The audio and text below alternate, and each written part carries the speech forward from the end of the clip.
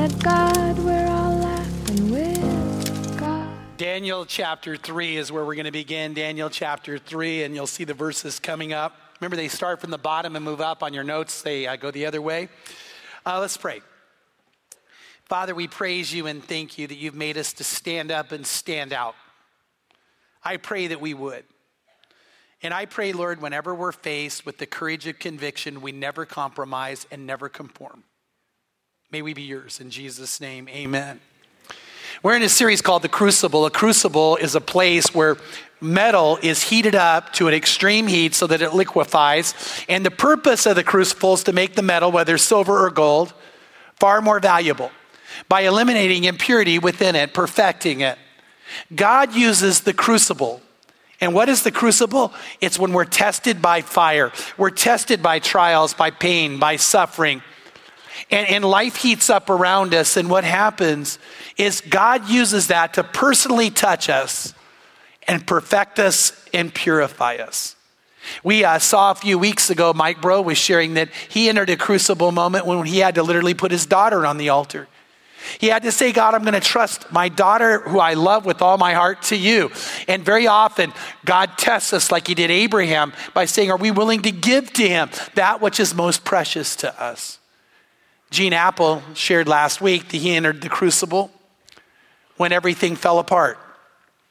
When he was at the height of success and everything came tumbling down and he didn't know if he had anything left. But all he did know is this, and I love what Gene said. He learned that when he had Jesus and nothing else, that Jesus was enough.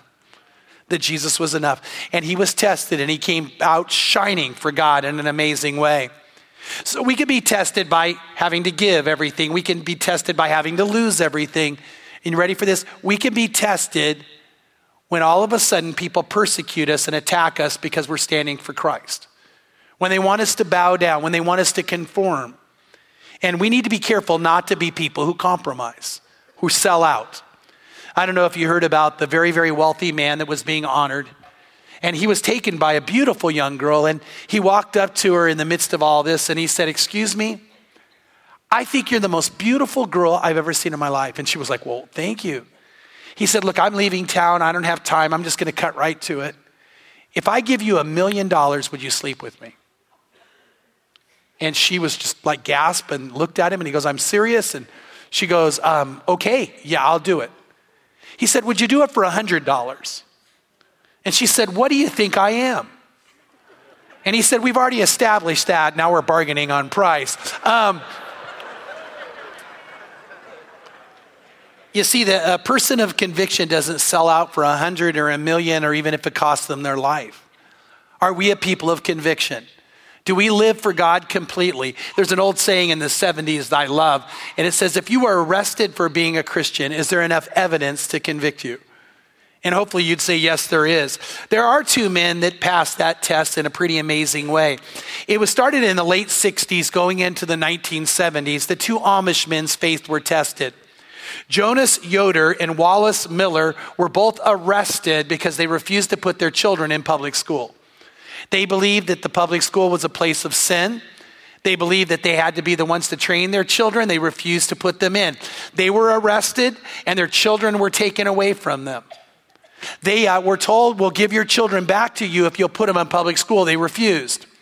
They appealed and lost and were put back in jail again, and their children were not returned to them. And their case made it all the way to the Supreme Court when on May the 15th, 1972, in Wisconsin versus Yoder, the Supreme Court ruled in their favor, saying that they were a people of religious conviction, and convictions are protected by the United States Constitution. But interestingly, what the Supreme Court said, they said religious preference is not protected by the Constitution. And so that case was used to define what is protected and what is not. What is a preference and what is a conviction? I think it's very interesting to notice what it says. Are you ready? A preference, according to the United States Supreme Court, is a strong, intense belief.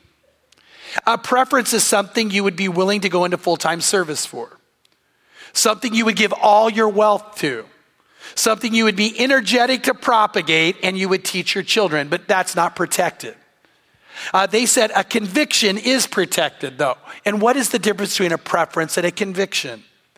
They said a conviction is something you would not change because of peer or public pressure. If people around you are pressuring, you still won't change. You won't change because of family pressure. You won't change because of a lawsuit, even if you lose. In other words, when those two men lost and they said, we're still not relenting, that proved that they had very real conviction. And they were willing to go to jail for what they believed. A person of conviction would literally give up their freedom rather than relent. The early church was that way. The early church would not bend. At the time of the Roman government, it was not against the law to worship Jesus. It was just against the law to say you would worship only Jesus. And Christians literally, all they had to do to get out of being jailed, tortured, and killed, and having their children take them from them, many of them, all they had to do was take a pinch of salt and drop it into an offering to Diana in fire. And at that moment, they were free to go. But they would not even take a pinch of salt and defame and defile the name of God. And we say that the church is built on the blood of martyrs, people of conviction who know what God has required of us, who say our faith is non-negotiable, who say we will bow to no one else. Which brings us to Daniel chapter 3. 3 men who would not bow. 3 men who were men of conviction, and because of that, they had to go to a very real crucible, a place of testing. It opens up that Nebuchadnezzar, who was the ruler of Babylon, made a statue 90 feet high and 9 feet wide. If you want to know how big that is, when you walk out of our building, look at our palm trees. They're about 90 feet high. That's how big this was. By the way, for all of you who are wondering whether the Bible's true, it wasn't that many years ago that in the plain of Dura, they actually excavated the pedestal that this statue stood on. It was a very real statue, and what Nebuchadnezzar did is he had it overlaid with gold. And he said, I want everyone to gather together, and when I command the orchestra to play, he had a huge orchestra, I want you to bow down and worship the statue. That should have been a problem for anybody that followed God. Some years later, a man named Mordecai would risk his freedom and life because he would not bow down. But in this moment, Nebuchadnezzar had said, if you do not bow down, you will be thrown into a furnace and you will be burned till you die. So he gathered the highest officials together. He gathered most of the people in the empire together. The orchestra played and everybody bowed down but 3 men. And then some people came to expose them. Verse 12. It says, there are certain Jews who have been appointed over the administration of the province of Babylon, namely Shadrach, Meshach, and Abednego. These men, O king, have disregarded you. They do not serve your gods and worship the golden image which you have set up. They said no. 3 men out of thousands and millions. 3 men who said, I won't do it. 3 men who stood up and stood out. Here's the question we got to ask. Where was everybody else? One of the questions we ask is, where was Daniel? We can't imagine that Daniel bowed down. Maybe he was standing to the right of the king. Maybe he was away on business. There's no way Daniel would have bowed down. But certainly these 3 men didn't. But what about all the other Jewish people? What are they doing? Maybe in their minds they thought, oh, I'll bow down outwardly, but inwardly I'm still going to worship God. But that's a sin. That's compromise. Maybe they thought, well, Nebuchadnezzar was given the vision of this statue in a dream by God. So somehow we can mix that into our belief system. But God had warned that we only worship the Lord our God. God had instructed them not to bow down. We got to ask, where were they? Henry David Thoreau had decided that a particular tax was unethical. He refused to pay it, so he was put in jail. When he was jailed for not paying this tax, Ralph Waldo Emerson, his mentor and friend, went to visit him in jail. And when he walked in and he looked through the bars at Henry David Thoreau sitting there, he said this. He said, Henry David, what are you doing in there? And Thoreau answered back, Ralph Waldo, what are you doing out there? Do you ever wonder, why aren't we willing to stand, to take, to be different? We need to be those kind of people. We are to be a people who bow to no one. We bow to no one but the Lord our God. Peter Cartwright was a man like that. Peter Cartwright was a pastor at the time that Andrew Jackson was the president of the United States.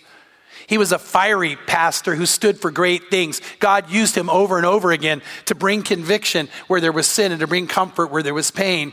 And he sparked a revival in his area of the country. But Cartwright was famous for something else. During the worship time, he would sit in the back and pray and say, God, do you have a particular message for anybody who was here? And then he would walk out and always begin his sermon if there was a message to be given. And so very often he would have someone stand up and they would pray for them. But you know what else he would do? He would also come out and have someone stand up and call them on their sin in front of everybody. In one particular case, remember this is back in the time of Andrew Jackson, he walked out and he said, will Mr. Smith stand? That was a different name. But will Mr. Smith stand? He goes, Mr. Smith, it's come to my notice that you're committing adultery on your wife.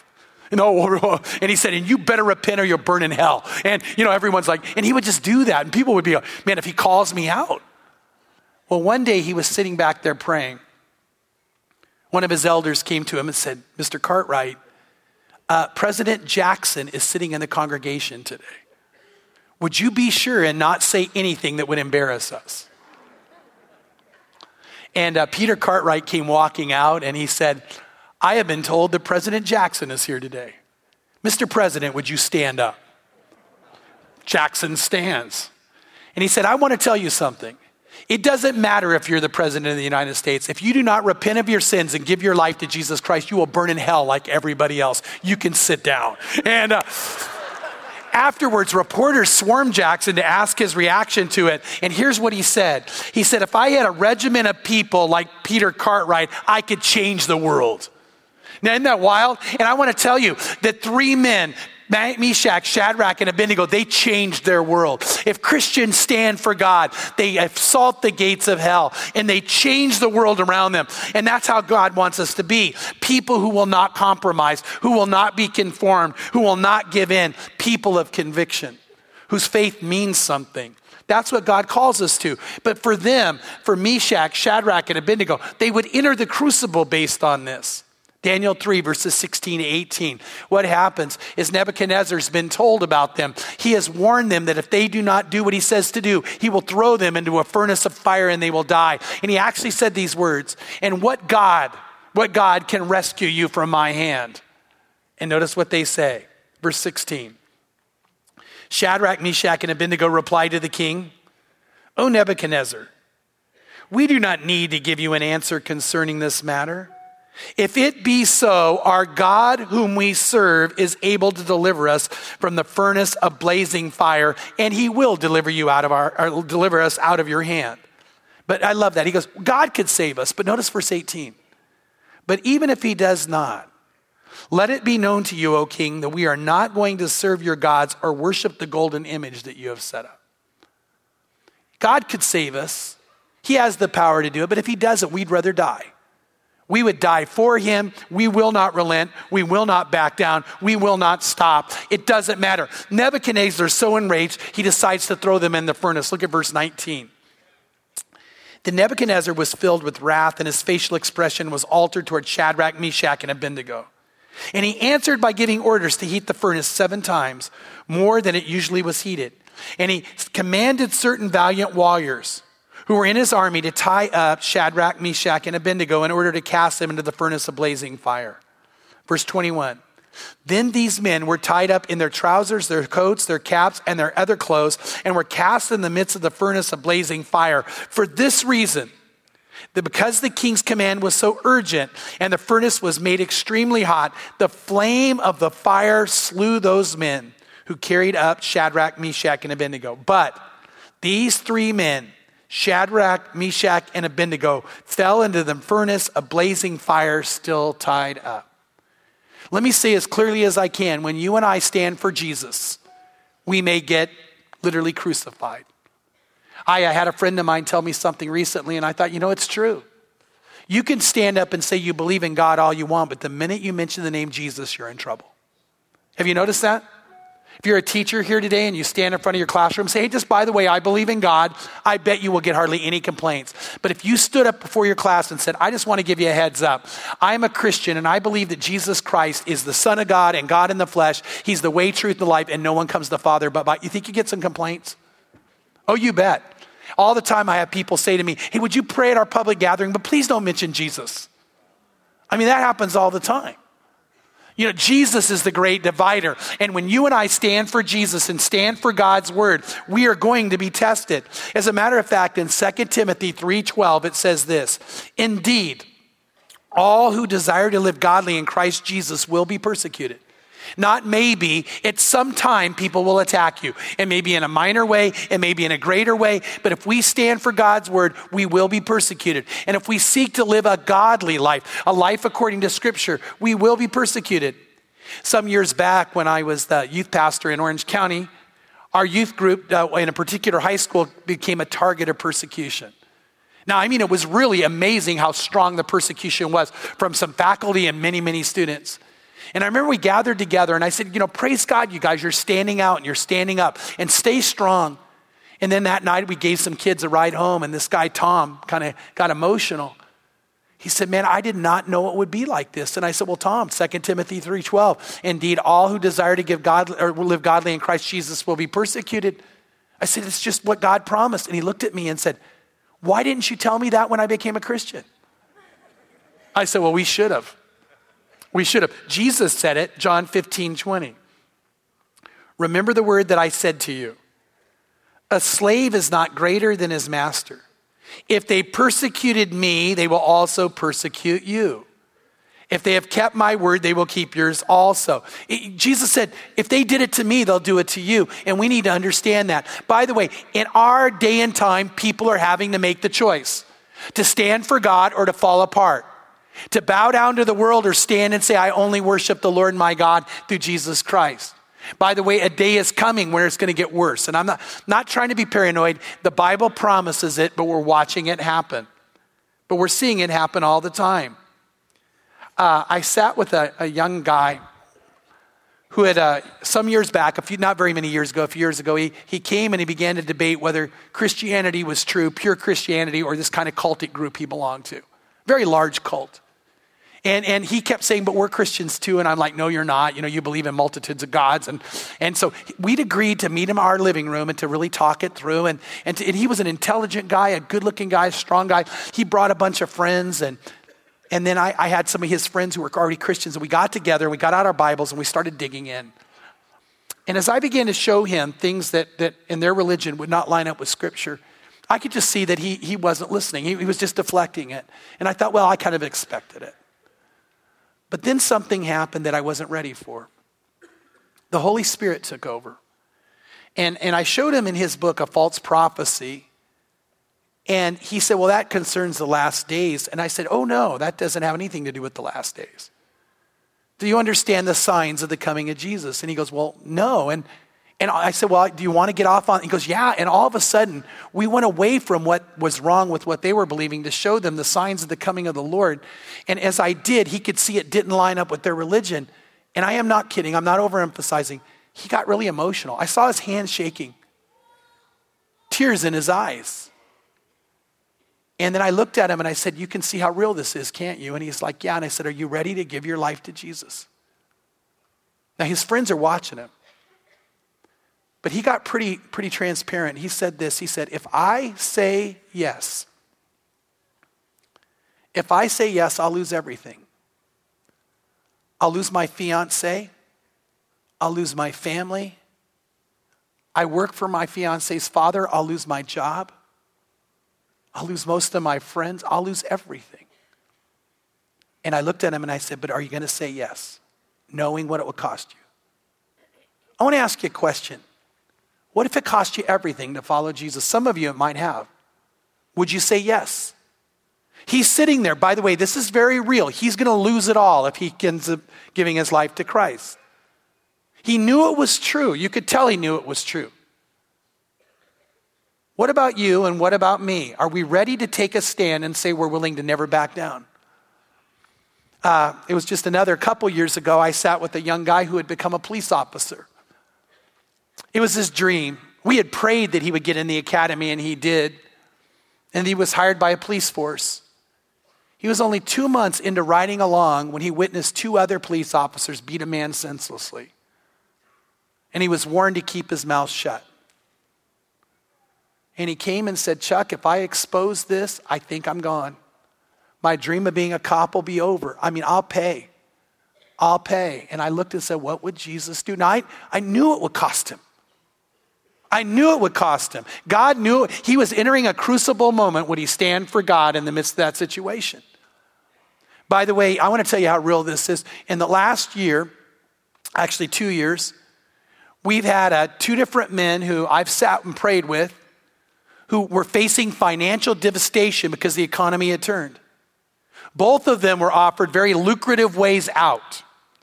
One of them was offered an opportunity to become a lead design architect on a Hindu temple. It would have meant a lot of money. And he said, but as a Christian, can I do that? By the way, when he stood for God and said, no, I won't do it, they came back and offered even more money. And he stood strong and said no. But it cost him. And it cost his firm. And it cost his future. It dented it in a pretty big way. It cost him to follow Jesus. Another man was offered the opportunity to be the lead contractor on a Buddhist place of worship. His company hadn't had one offer in it seemed like forever. As a matter of fact, he was a couple of weeks away from laying off most of his employees. And he was offered all this money to go and do that, not with anything else on the horizon. And he stood strong and said no, and he lost his company and he lost his home. But I want to tell you what he didn't lose. He did not lose his reward in heaven because he stood for God. See, we're going to face this more and more and more. I want you not to miss that. It's coming upon us. This whole world's turned, and it's going to turn against us. That's what the Bible says in the last days. Just to have you think about that, in Isaiah chapter 5, verse 20, it says this. It says, woe to those who call evil good and good evil. Woe to those who call evil good and good evil. We live in that time. We live in a time right now when we say, no, but here's what the Bible teaches, and people think it's an evil thing the Bible teaches and thinks that we're evil for teaching it. Where a few years ago, that wasn't the case. Listen to what it goes on to say. Woe to those who call evil good and good evil, who substitute light for darkness and darkness for light, who substitute bitter for sweet and sweet for bitter. Woe to those who are wise in their own eyes and clever in their own sight. Now, I'm going to get real honest and specific. You ready? You know what I'm talking about is Proposition 8. Now that that's been overturned, we're going to enter a time of testing. Because the Bible teaches that homosexuality is a sin. And the world doesn't like that. Even there's some of you right now are going, well, that sounds hateful. Now, I want to tell you, it's not. God says that sin is sin, and we need to help people be saved from it and redeemed from it and brought out of it. If that's what you struggle with, I want to tell you we love you and we want to help you be set free, just like any other sin. But we're not going to say it's okay. And by the way, that means that we're not going to do gay marriages here in this church. We're not going to do those kinds of things. Our school is going to stand strong in only hiring born-again Christians who hold to what the Bible says.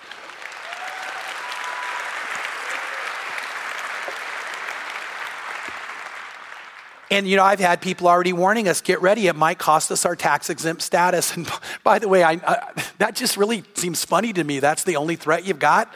And here's why, because while that might be a threat to our church family in the immediate future, there are some of you who are police officers, it's going to become a threat very soon. Some of you who are teachers, it's going to cost you your credential.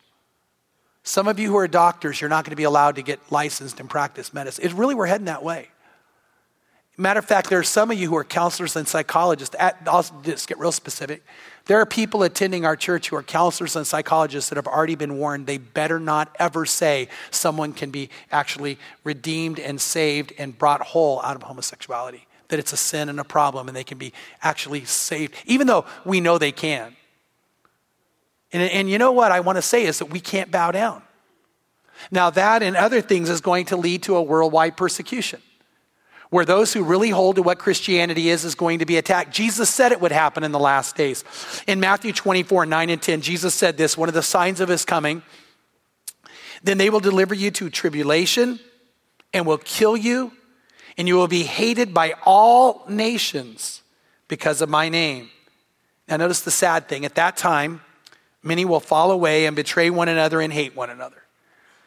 Now obviously it's going to be a pruning time, When the church enters a crucible moment of persecution and testing like that, many will not be a part. They will walk away. They will not stay with us.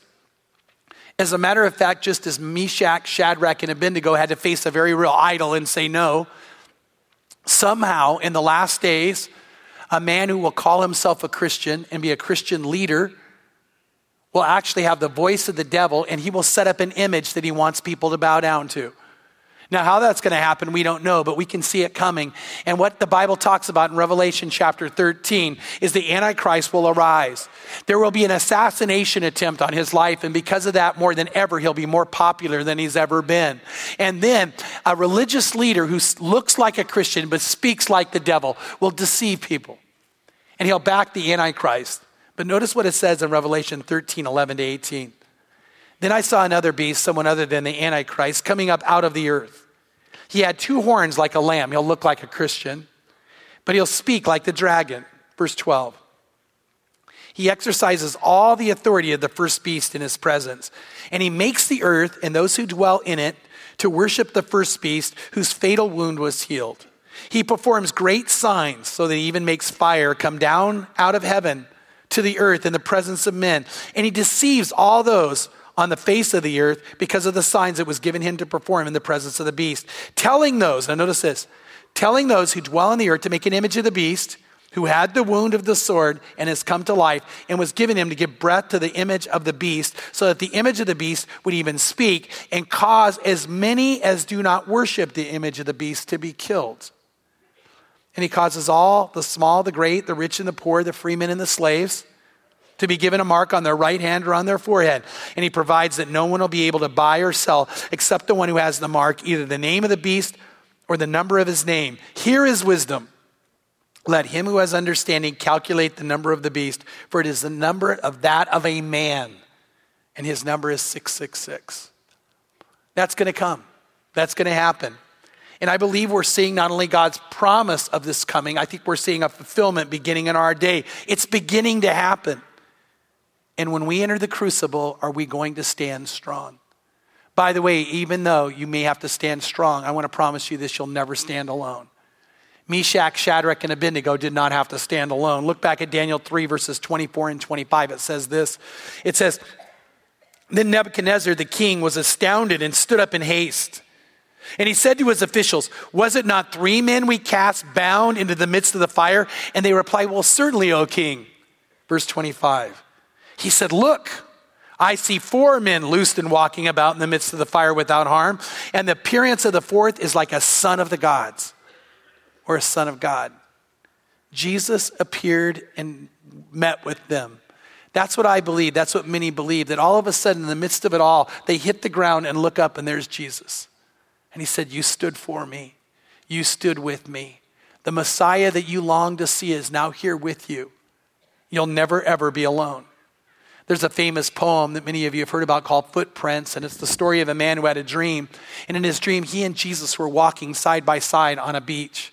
He looked back and noticed that there were 2 sets of prints as they walked together. But then he noticed something else. Every time they hit a time of trial, a time that was tough, there would only be 1 set of footprints. And he said, Lord, why in my time where I needed you most did you leave me and I was left to walk alone? And the Lord said, I didn't leave you. I picked you up and carried you. I want to tell you the closest I've ever felt to God, and many of you would agree with what I'm about to say, is in tough times. When we've needed to endure, where our hearts were breaking, or we were under attack more than any ever. You sense God drawing you closer than you could imagine. It's in those times that he actually grabs hold of you, and you're never ever going to leave him. He wants you to walk in his steps. 1 Peter chapter 2, 21 says, for you have been called for this purpose, since Christ also suffered for you, leaving you an example to follow in his steps. He wants you to walk with him. He wants you to be with him. And he's never going to leave us. In John 16:33, it says, these things I have spoken to you so that in me you may have peace. In the world you will have tribulation, but take courage. I have overcome the world. He said, I've given you all this. There's going to be tribulation in the world, but I'm going to give you a peace that can't be taken from you. And he will never leave us. That's why our theme verse for this whole series is 1 Peter 5:10. After you have suffered for a little while, the God of all grace, who called you to eternal glory in Christ, will himself, now notice this, will himself come be with you to perfect, confirm, strengthen, and establish you. He'll do that. He's not going to let you go. A verse I didn't give them to put up, but I want to have you write this one down. Psalm 66, 10-12. Listen to this. Man, awesome passage. Listen to it. It says, for you have tried us, O God, you have refined us as silver is refined. You have brought us into the net. You have laid an oppressive burden upon our loins. You made men ride over our heads. We went through fire and through water. Now listen to this. Yet you brought us out into a place of abundance. It may be for a while, but in the end, you're going to be blessed. I looked at him and said, are you going to say yes to Jesus? And he said, if I say yes, I'm going to lose my fiance, my family, my job. I'm going to lose everything. And I want to tell you what he said. He said yes. He said yes. He gave his life to Christ. And he did in the moment lose.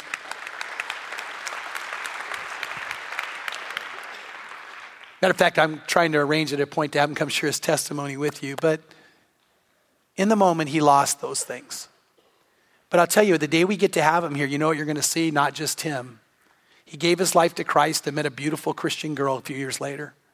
They fell in love and got married. Her family embraced him like he couldn't imagine. And he found out the difference between a family that had conditional love and one that had unconditional love. He ended up going on to have a great career, but he also has an amazing ministry together with his wife where they have led and touched the lives of, I'm going to say, lots and lots of people. God's blessed them with children. He, for a period of time, was tested. Had he known what God was going to give him, he would have jumped on it in a moment. But in the moment, he didn't know what he would gain, only what he would lose. But he also knew this, that if he gave everything up, he would get Jesus. And he did it. He did it. Now, I hope you and I, if we're ever faced, will never back down, never relent, never compromise, never conform. And I want you to know that that's who God's called us to be. And at times, we're going to ask. We're going to be tested. We're going to have to see if that's who we are. Today, I want to say this. If you're here in our midst and you are not in a very real personal relationship with Jesus, in such a way that when you have times like that you can know his presence comes into your life in an amazing way, even more than normal. Where you experience him touching you to perfect you, to confirm you, to establish you, to strengthen you. If you haven't sensed a life with him like that, then I want to invite you to it. How do you enter it? Well, the answer is this. You tell him you want it. Jesus said, I stand at the door and I knock. If you would open up to me, I'd come into you. What you do is you say, Lord, I want this. And in a moment, we're going to go to a time of prayer. And I'm going to invite anybody here who wants to say yes to Jesus to give your life to him. I know some of you have got to be sitting here going, wait. You just said if I do this, I'm going to get persecuted. And I did. And you will. You will. But I want to ask you, is it worth it to you? Because if you would say yes to him on a day like this and be willing to give yourself to him on a day like this, you'll never fall. And you'll be a person who's going to live an amazing life. So I'm going to ask you today, are you ready to say yes to him? If you're a Christian here today, but you're not living all out for God, you're not wholehearted in your commitment, you're not experiencing him any longer, I'm going to ask you, would you recommit? Let's pray. Father, I thank you that you love us. And Lord, in your love, you've even called for us very often to be stretched and tested. But you never leave our side. You never ask us to go through it alone. And I love, Lord, that whenever that's happened in my life, that you've been right there. Those times haven't been easy, and I'm glad they weren't now looking back. Oh, but Lord, to know you in those moments, to see what you do and how you bring us through it, to see the victory that eventually comes. The abundance. Oh, Lord, it's worth everything. I pray today that none of us here would ever relent, compromise, or conform. May we be, Lord, pure in our commitment to you. I ask God now, though, I want to ask, Lord, that you would be with some people who are here right now that are being tested.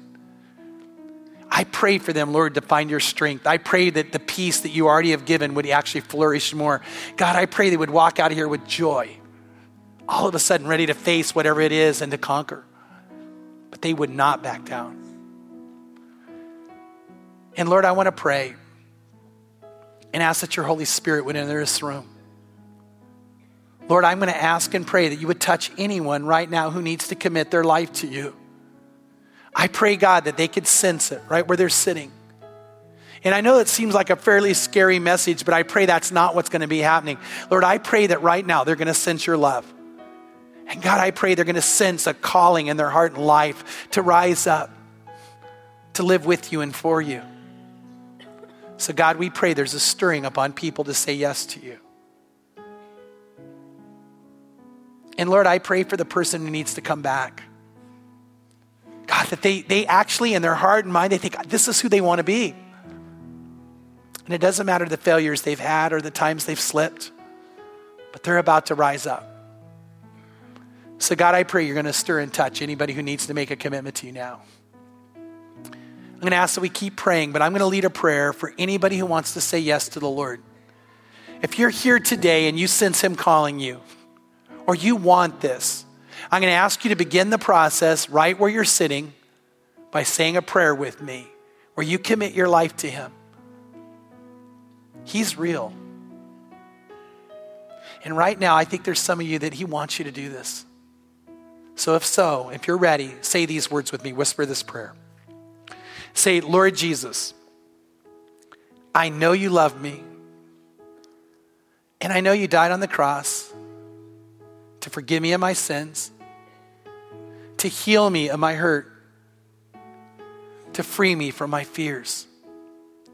You died, Lord, to make me alive, to make me new, and to make me yours. And I say, yes, I want this, and I want you. So I open my heart to you. Please fill me with your love and fill me with your spirit and help me be who you created me to be and help me live the life you have for me to live.